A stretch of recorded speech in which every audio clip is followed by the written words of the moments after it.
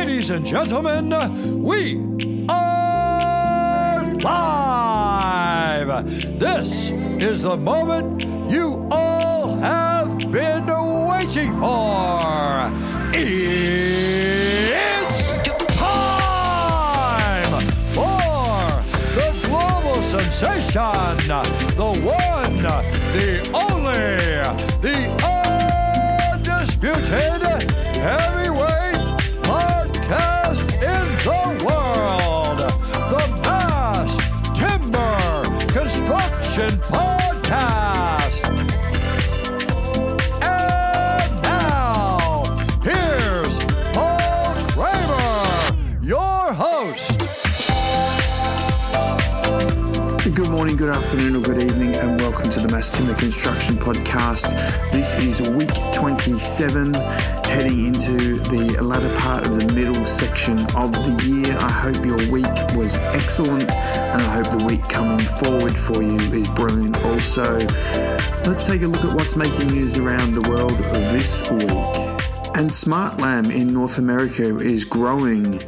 Their company statement said that whilst companies might be faltering amidst the uncertainty in the lumber and construction industry, SmartLam North America is growing, and they welcome Derek Ratchford, who is the new CEO of SmartLam North America. The company announcement can be seen on the SmartLam website. Go and check it out if you're interested. And the first cross-laminated timber office building will be built in Maine to be part of a $600 million Rock Row development. The first CLT office tower will be built featuring a crowning 100-acre, $6 million Waterstone development. The owners and the developers of Rock Row. The CLT office tower is the second major transaction of the year for the development arm. In February, Rock Row revealed the New England Cancer Specialist is anchoring a fully integrated 200,000 square foot destination medical and research campus that will service the region. And a pioneering investment has recently been initiated by Mossa Limholtz, and the order for a complete cross-laminated timber production line was placed with Lenneck recently. The new site in Austria will go into production late in 2023. The production capacity will be about 55,000 cubic meters per year, and 35 new jobs will be created to supply raw material to the plant to meet rising demand in Europe. Interest is growing in the Catalonia region of Spain, which is one of the most forested areas in Europe, with about 60% of its surface being tree covered. The region still continues to import wood from other countries for construction and building use.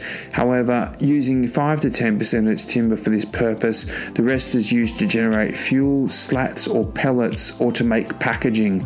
The region looks like it could be viable for investment in cross-laminated timber or mass timber products. If you're interested in reading the article, euroweeklynews.com is where you can find it. Or check it out on the Mass Timber Construction Journal LinkedIn feed page. And that's what's making news around the world this week. Bit of a short week. News is a bit sparse. However, we hope to bring you more in the coming weeks. I hope you have had an excellent weekend. We look forward to catching up with you in another 7 days for another update. Don't forget, special guest episodes are interspersed between each of these weekly updaters. Thank you for subscribing. Please do like and subscribe to the podcast. And we do appreciate the fact that you follow us on a weekly basis and you have other options for podcast listening. Have a great week and speak to you all very soon. Good morning, good afternoon, or good evening, wherever you're in the world today. Goodbye from the Mass Timber Construction Podcast.